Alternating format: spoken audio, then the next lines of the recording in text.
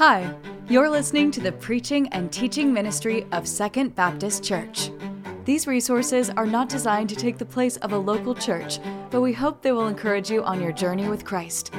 For more information about how you can connect with the Second family, visit mysecond.family. This sermon was delivered live at our Greenbrier campus. Thanks for listening. The sermon title today is Waiting, Working, and Praying. Waiting on God, working for God, and praying to God. And so obviously the first point is going to be waiting. Now we've all waited in lines through our life, starting at a young age, waited on the bus, waited on first one thing and another, and we're sort of trained and conditioned to be that way. We wait at grocery stores, we wait at McDonald's, who, by the way, made it so we would wait not only inside but outside. That started a long time ago. We waited at traffic lights, so waiting is part of our lives. It's just how it is. But really, it's against human nature. You know why that is? This is because it's hard. It's just hard.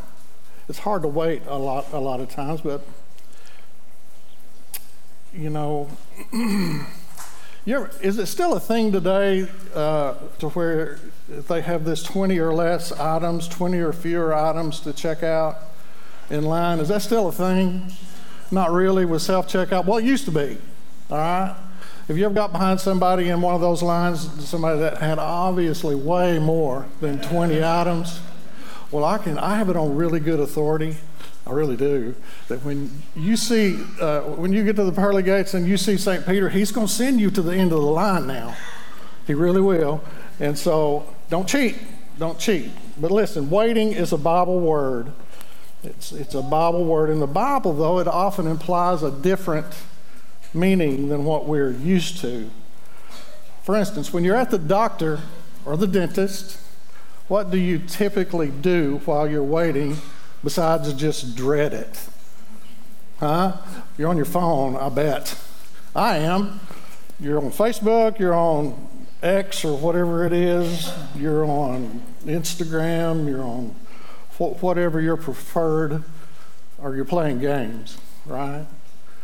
Man, I had a dental appointment. I got to tell you, I had a dental appointment recently. And I was sitting out there in the waiting room reevaluating my life choices at that moment because I knew what he was going to do to me, and boy, did he do a number on me. I'm still recovering from it. And so waiting is just a hard thing. Well, listen, nothing wrong with that, right? Nothing wrong with playing games on your phone. The point I'm trying to make, the point I want to get to here is, you know, waiting today, we're not really accomplishing anything, not really doing a stinking thing, but just putting it in park, idling, and waiting. But waiting in the Bible is not a stop doing everything you're doing and wait, right? That's really not what that means. It's an action word because, look at let's read our text. 2 Peter 3, chapter 3, verse 10. 2 Peter 3, verse 10. But the day of the Lord will come like a thief, and on that day the heavens will pass away with a loud noise, the elements will be burned and dissolved in the earth, and the works on it will be disclosed. Since all these things are to be dissolved in this way, it's clear what sort of people you should be in holy conduct and godliness as you wait for the day of God and hasten its coming. And because of that day, the heavens will be dissolved with fire, and the elements will melt with heat, but based on his promise, we wait for new heavens and a new earth where righteousness dwells. In verse 14, and this is our focal passage today, therefore, dear friends, while you wait for these things, make every effort to be found without spot or blemish in his sight, at peace. Waiting is an action word. Verse 10, the day of the Lord will come like a thief. So, in verse 11, it's clear what sort of people you should be in holy conduct and godliness. Verse 12, as you wait as you wait. So waiting is a command. Psalms 37:7 tells us a command. 37:7 tells us to wait expectantly on the Lord. Now, when we're young, the only analogy I could come up with for this is a birthday or Christmas, how we anticipate getting to our birthday, especially when we're young.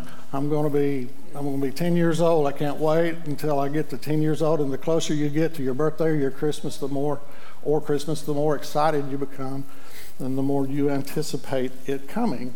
So that's waiting, the command. But look, time is short here on earth for us Christians, right? The Lord's coming back soon, and what it means is to pay attention. Pay attention.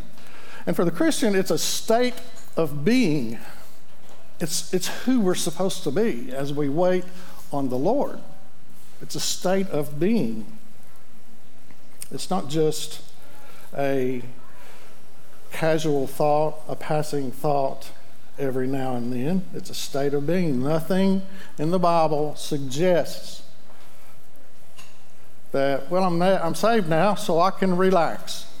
I'm saved, so I can relax. But guess what?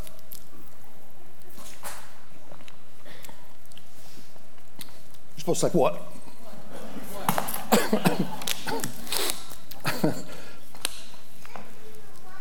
Well,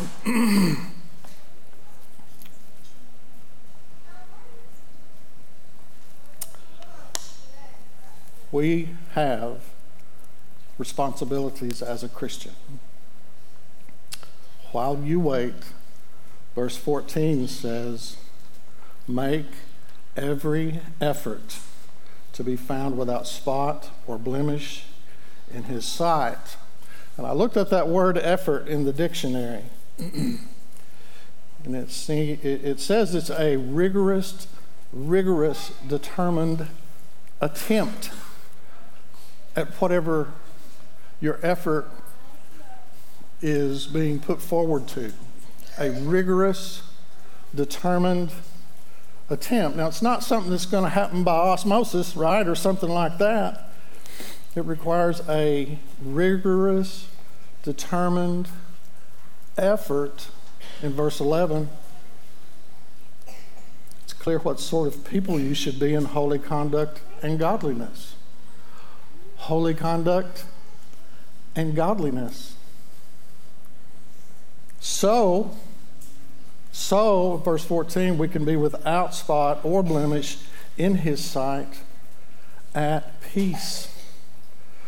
So that's a constant monitoring of ourselves as Christians, our conduct, our personal holiness, our godliness, as we move through this world day to day, hopefully impacting other people. So waiting means doing. Waiting means doing. It's not just waiting on to be waiting, right?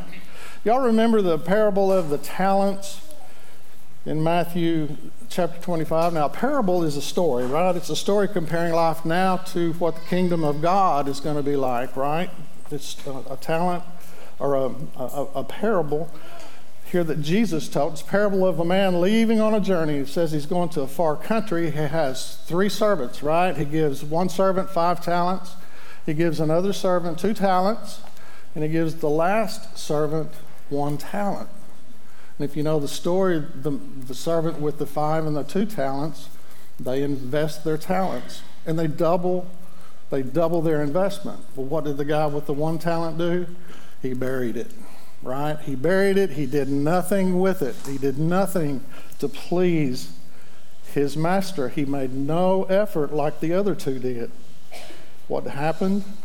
Well, the 2 that made the effort to please their master were rewarded, and they shared in their master's joy. The other displeased his master. He was thrown into outer darkness. Waiting means doing for the Lord. Listen, The point with that parable is that Jesus rose from the dead after his crucifixion. He did it for you and me. He did it for you and me. He returned to heaven, and he's coming back. And when he comes back, there's going to be a reckoning, right? He didn't say when, but he left every believer gifts and talents to be used to his glory and for the good of the people here on earth. That's every believer. If you are a believer, you're not excluded. He gives you those abilities and those talents that you're supposed to use as you're waiting expectantly for our Lord to return. It's a marvelous, marvelous thought. So are you waiting expectantly? Are you alert for the Lord's return? But the big question is, does that motivate you to serve him? Is that a motivator in your life? Waiting on our Lord is an active state of being. Now, remember last week, Donnie kind of mentioned waiting. This is specifically waiting on our Lord's return. And Donnie mentioned waiting on something that's going on in your life. And it's kind of two things, but we still have to wait, right? And we have to serve and we have to do, right? While we're waiting on whatever that is from the Lord. And does that motivate you? It's not a casual or passing thought. It's not a casual or passing thought. And since waiting is doing, let's talk about we're working for the Lord. Now look here. Y'all made it through page 1. You've made it through page 1, and I think most of you are still awake.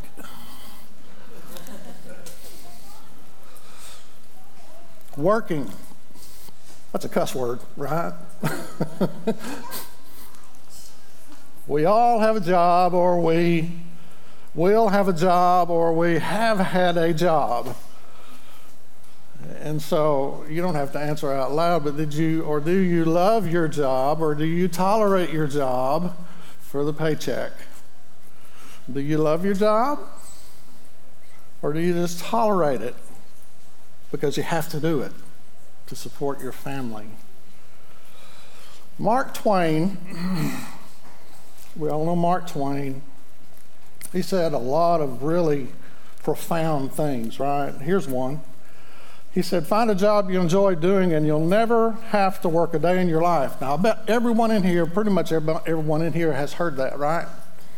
Find a job you love doing, you'll never have to work a day in your life. Now, I pondered that, and I concluded that's just hogwash.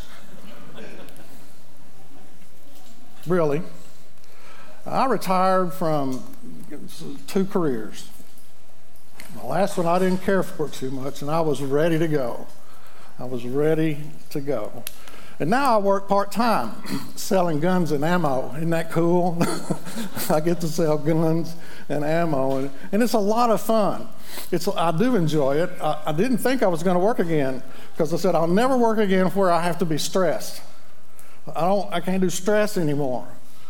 And so this job is fun. It's not too stressful, but there are things I don't care for in that job. I do not like inventory.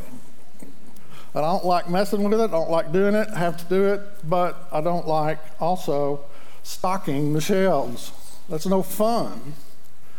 And third, perhaps the most aggravating, is dealing with difficult people. I've had to deal with my fair share of difficult folks. And it's a wonder I kept my religion during that time, because it's just hard sometimes. But that's what Christianity is all about. It's dealing with people. So even with a job that you enjoy, it often has its downsides, and even ministry is challenging. But God has an assignment for every believer. He has an assignment for you. Now, teaching and preaching the Word of God is a joy to me. I won't say it's easy, God has always provided. But I enjoy doing it. It's a passion that He has given me, a desire to do it. And so I push myself to do it. It's not easy. It doesn't come really naturally to me, I don't think. And standing up here before y'all are scary people, and it's not all that easy. But I do enjoy sharing God's word. If I couldn't do it, I don't know what I'd do, because of the burning desire within me to do it. So there comes a time in all of our lives when we need to self-evaluate, right? What are you doing for the Lord?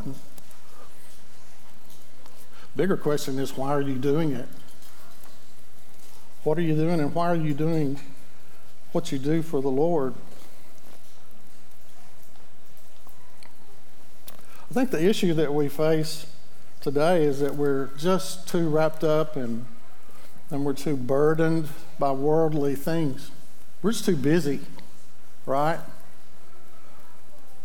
We lack a balance in our lives that allows us to fully commit to God and His will, to even discover maybe what it is that He wants us to do, what He would have us to do in service to Him. Every Christian, I don't care who you are, every Christian should have time set aside for prayer and Bible reading and study, worship, and service to the Lord. Every one of us. So what are you doing for the Lord? What are you doing? If you don't have time for those things, then maybe your priorities are a little bit out of whack. I don't know. I have to push myself, like I said, because you know what? Satan is in the way. Satan comes along and he gets in the way. He discourages me. He puts fear within me that if I listen to it, I wouldn't be up here. I was shaking in my boots out there before this service began. And I'm still nervous right now. So Satan's going to get in your way. He's going to come along. He's going to try to discourage you, put fear in you to try to keep you from serving the Lord as He would have you do it. But look, we're in the business, or we're supposed to be, about the business of our Lord. And we need to be serious about it, because it's a serious task ahead of us. James 1:22 says, "But prove yourselves doers of the word, and not merely hearers who delude themselves." Bottom line, doing is working. Doing is working. Then if you, in verse 27, you go down a little bit, James gives us some examples of doing. This is just a couple that I've picked out. There's a bunch to do, not necessarily just these. It says in verse 27, "Pure and undefiled religion in the sight of our God and Father is this, to visit orphans and widows in their distress, and to keep oneself unstained by the world, caring for the defenseless and the poor, and your personal holiness." Being unstained by the world, that's personal holiness right there, and it goes right along with verse 11 in our text. It's clear what sort of people you should be in holy conduct and godliness as you wait. Waiting is doing. Serious business here. Well, that's some work that James gives us to do. You want some more harder work? Let me give you something harder than that. I like verse 26 in the NIV. It says, "Those who consider themselves religious and yet do not keep a tight rein on their tongues deceive themselves, and their religion is worthless." No, man, it says a tight rein on your tongue. a tight rein. Man, there's a whole sermon right there. I could park it right here and just go on from right there. But listen, if you think you're a good Christian, but you have no self-control over what you say, when you say it, how you say it, you're lying to yourself. You are lying to yourself. That's what the verse says. And look here. I had a note in the margin of my notes here that said steel-toed shoes. And what that was to remind me of is if you get your toe stepped on in here, it ain't me, it's the Word of God. If He steps on your toes, listen to that. Pay attention. Something He wants you to address in your life. And this is really more than just filthy language or gossip and the like. The verse says if you consider yourself religious, so this is in the context of religion, right? What it's about are these people that go around in their piety bragging about their religion, yet they have no control over their tongue. They have no control over their tongue. They're lying to themselves. They're lying to themselves. How do you avoid it? Oh, and listen, newsflash. What you say on social media is a use of your tongue. That's all I'm going to say about that. How do you avoid it? James 1:19, everyone should be slow to speak, quick to hear, slow to anger. Man, there have been more church fights, more damaged relationships, more overall cantankerousness. Is that a word? I don't know if it is or not. Because people can't keep their mouth shut. Genuine Christians speak and do in love, right? We speak and do in love, regardless of the situation, regardless of you're being attacked. We speak and do in love. That's more holy conduct and godliness, as it says in verse 11.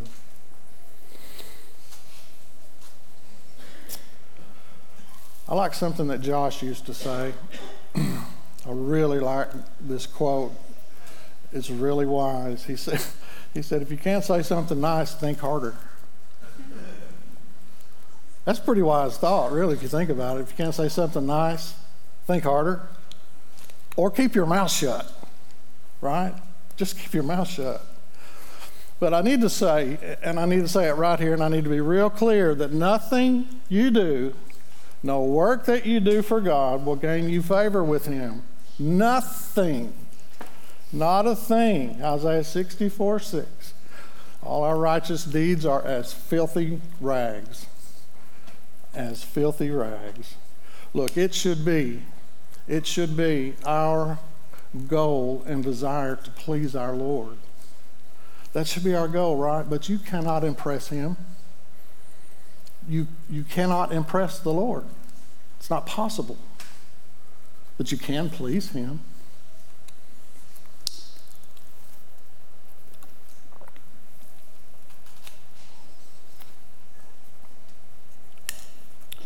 We eagerly serve the Lord because of what He's done for us. Period. Full stop. Period. Full stop. That's why we do what we do. That's our motivation. That's why we do what we do. Why do you do what you do? You really need to be honest with yourself, because the easiest person to lie to is yourself. Why do you do what you do for the Lord?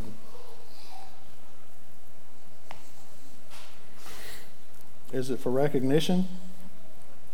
If you were never recognized for a thing you did, would you still do it?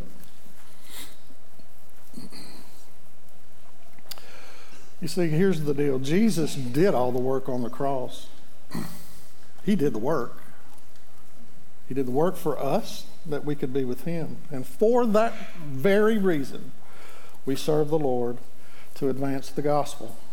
How arrogant is it to think that we can add to what Jesus did? You can't. Look, if you learn nothing else, everything that we claim to do for the Lord has to be done with the correct motive and heart. A motive of obedience, a motive of appreciation with a right heart. Why is that important? It's important because God knows your heart.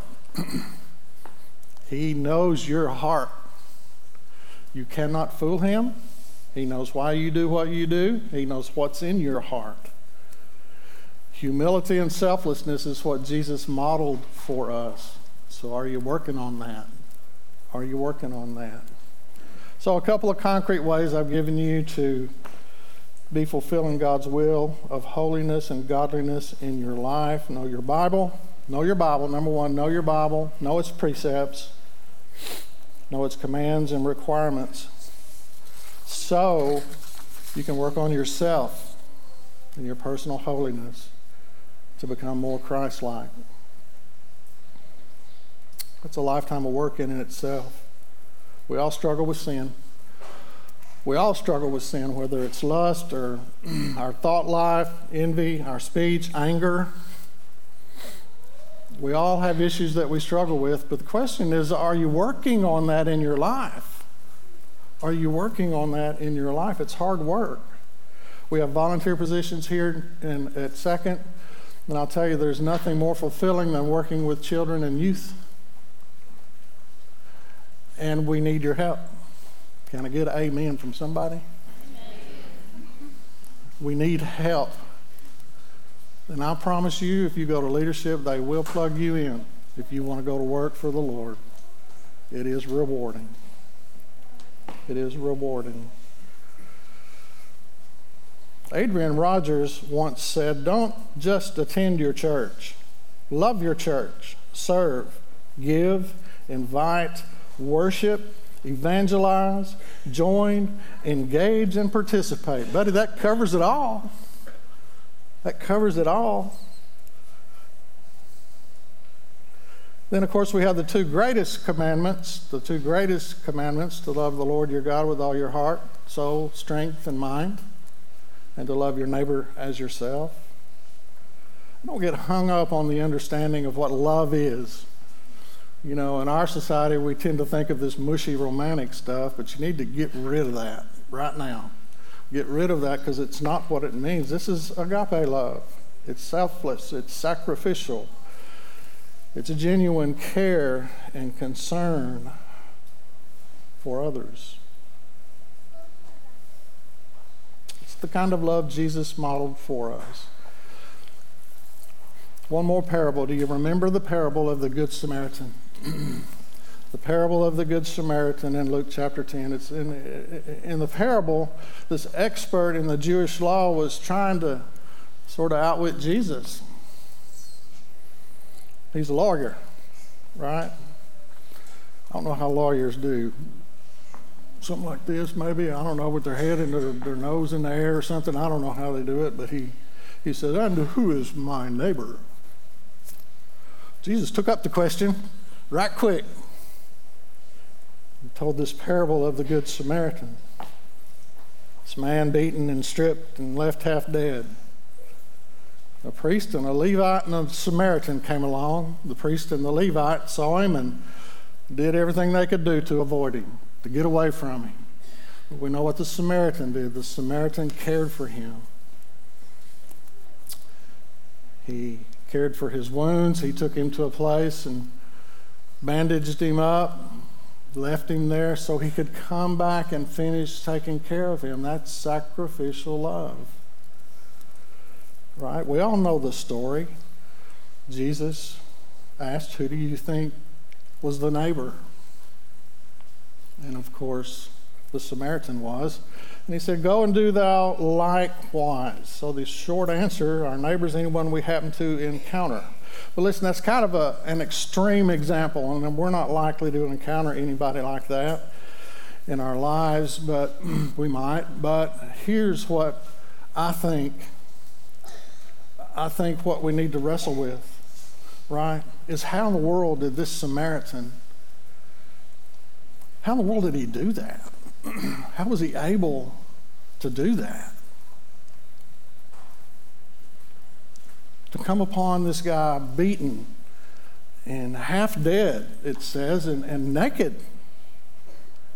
And yet he stopped because of his care and concern for this man. Well, I think I have an answer. Turn over, if you have your Bible with you, turn over to Philippians chapter 2. I think it'll be on the screen, maybe. Philippians chapter 2. I think I know how he was able to do it. Verse 3, it says, "Do nothing out of selfish ambition or conceit, but in humility consider others as more important than yourselves." Consider others as more important than yourselves. Everyone should look not to his own interests, but rather the interests of others.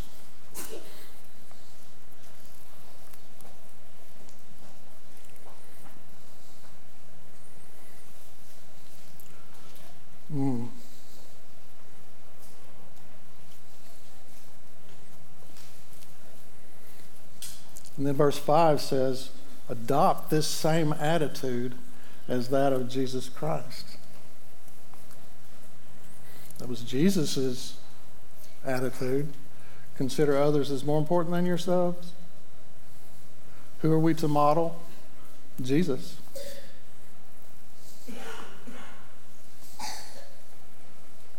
Does that come naturally? No, it doesn't.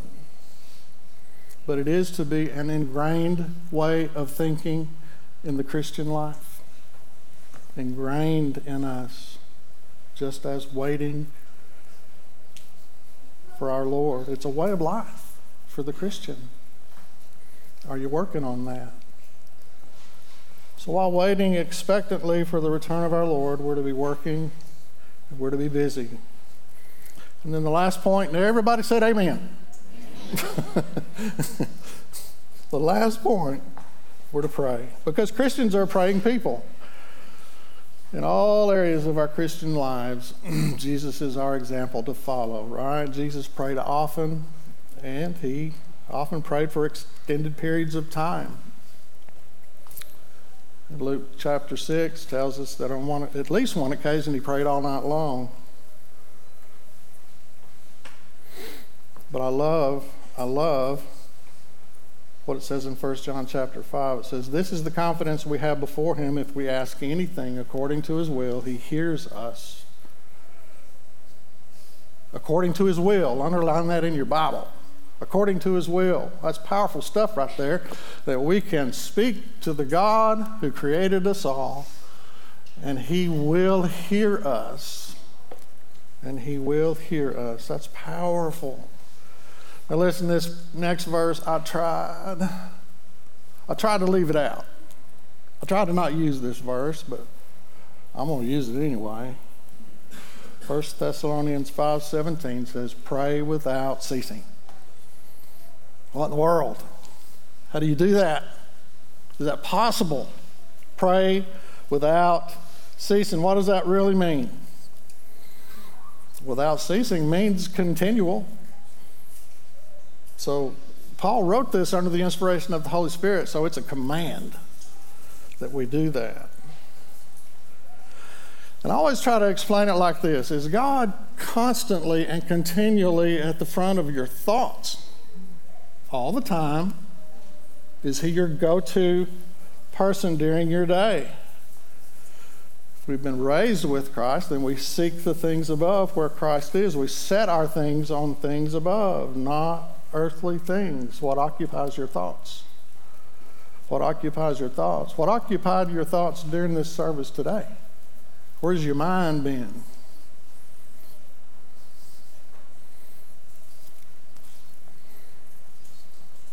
Did you come here with other things on your mind?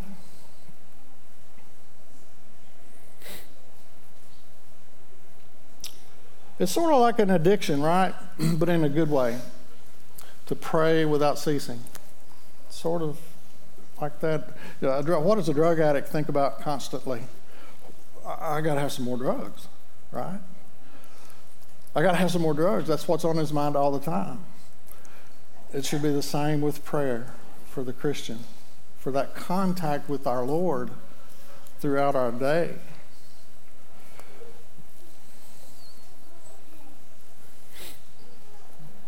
What prayer absolutely requires is sincerity, though, not just going through the motions. Why? God knows your heart.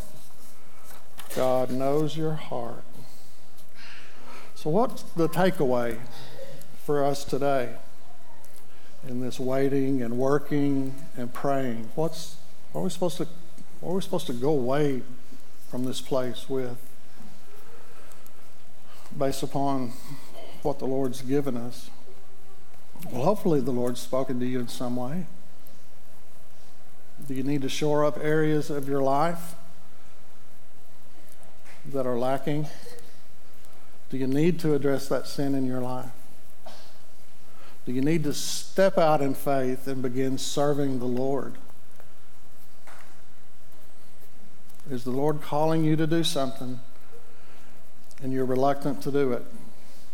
And so you just haven't. This is the last day of 2023. What does everybody do on the new year? They make New Year's resolutions. So maybe you've got a New Year's resolution today. I don't know. Maybe God has given you something in that regard. I know the Lord's spoken to me. Now, I've lived with this sermon for about a month now, putting it together and developing it and writing it out some more, and he's really spoken to me. In 2 Timothy chapter 4, Paul was about to be martyred. He knew it. Tradition says he was beheaded. Yet he says there in chapter 4, I've fought the good fight, he says. I've finished the race. I've kept the faith. There is reserved for me the crown of righteousness, which the Lord, the righteous judge, will give me on that day. And I praise God that it doesn't end there. It says, and not only to me, but to all those who have loved his appearing. Run the race, y'all. Run the race while you wait expectantly for the Lord. He is coming back to gather his own. Do you want to be embarrassed when he returns? Or do you want to be able to say, I have run the race? Thank you for listening to the preaching and teaching ministry of Second Baptist. We hope that we will see you in person this next Sunday. To find more information about service times, location, and ministry offerings, visit mysecond.family. Thank you for listening.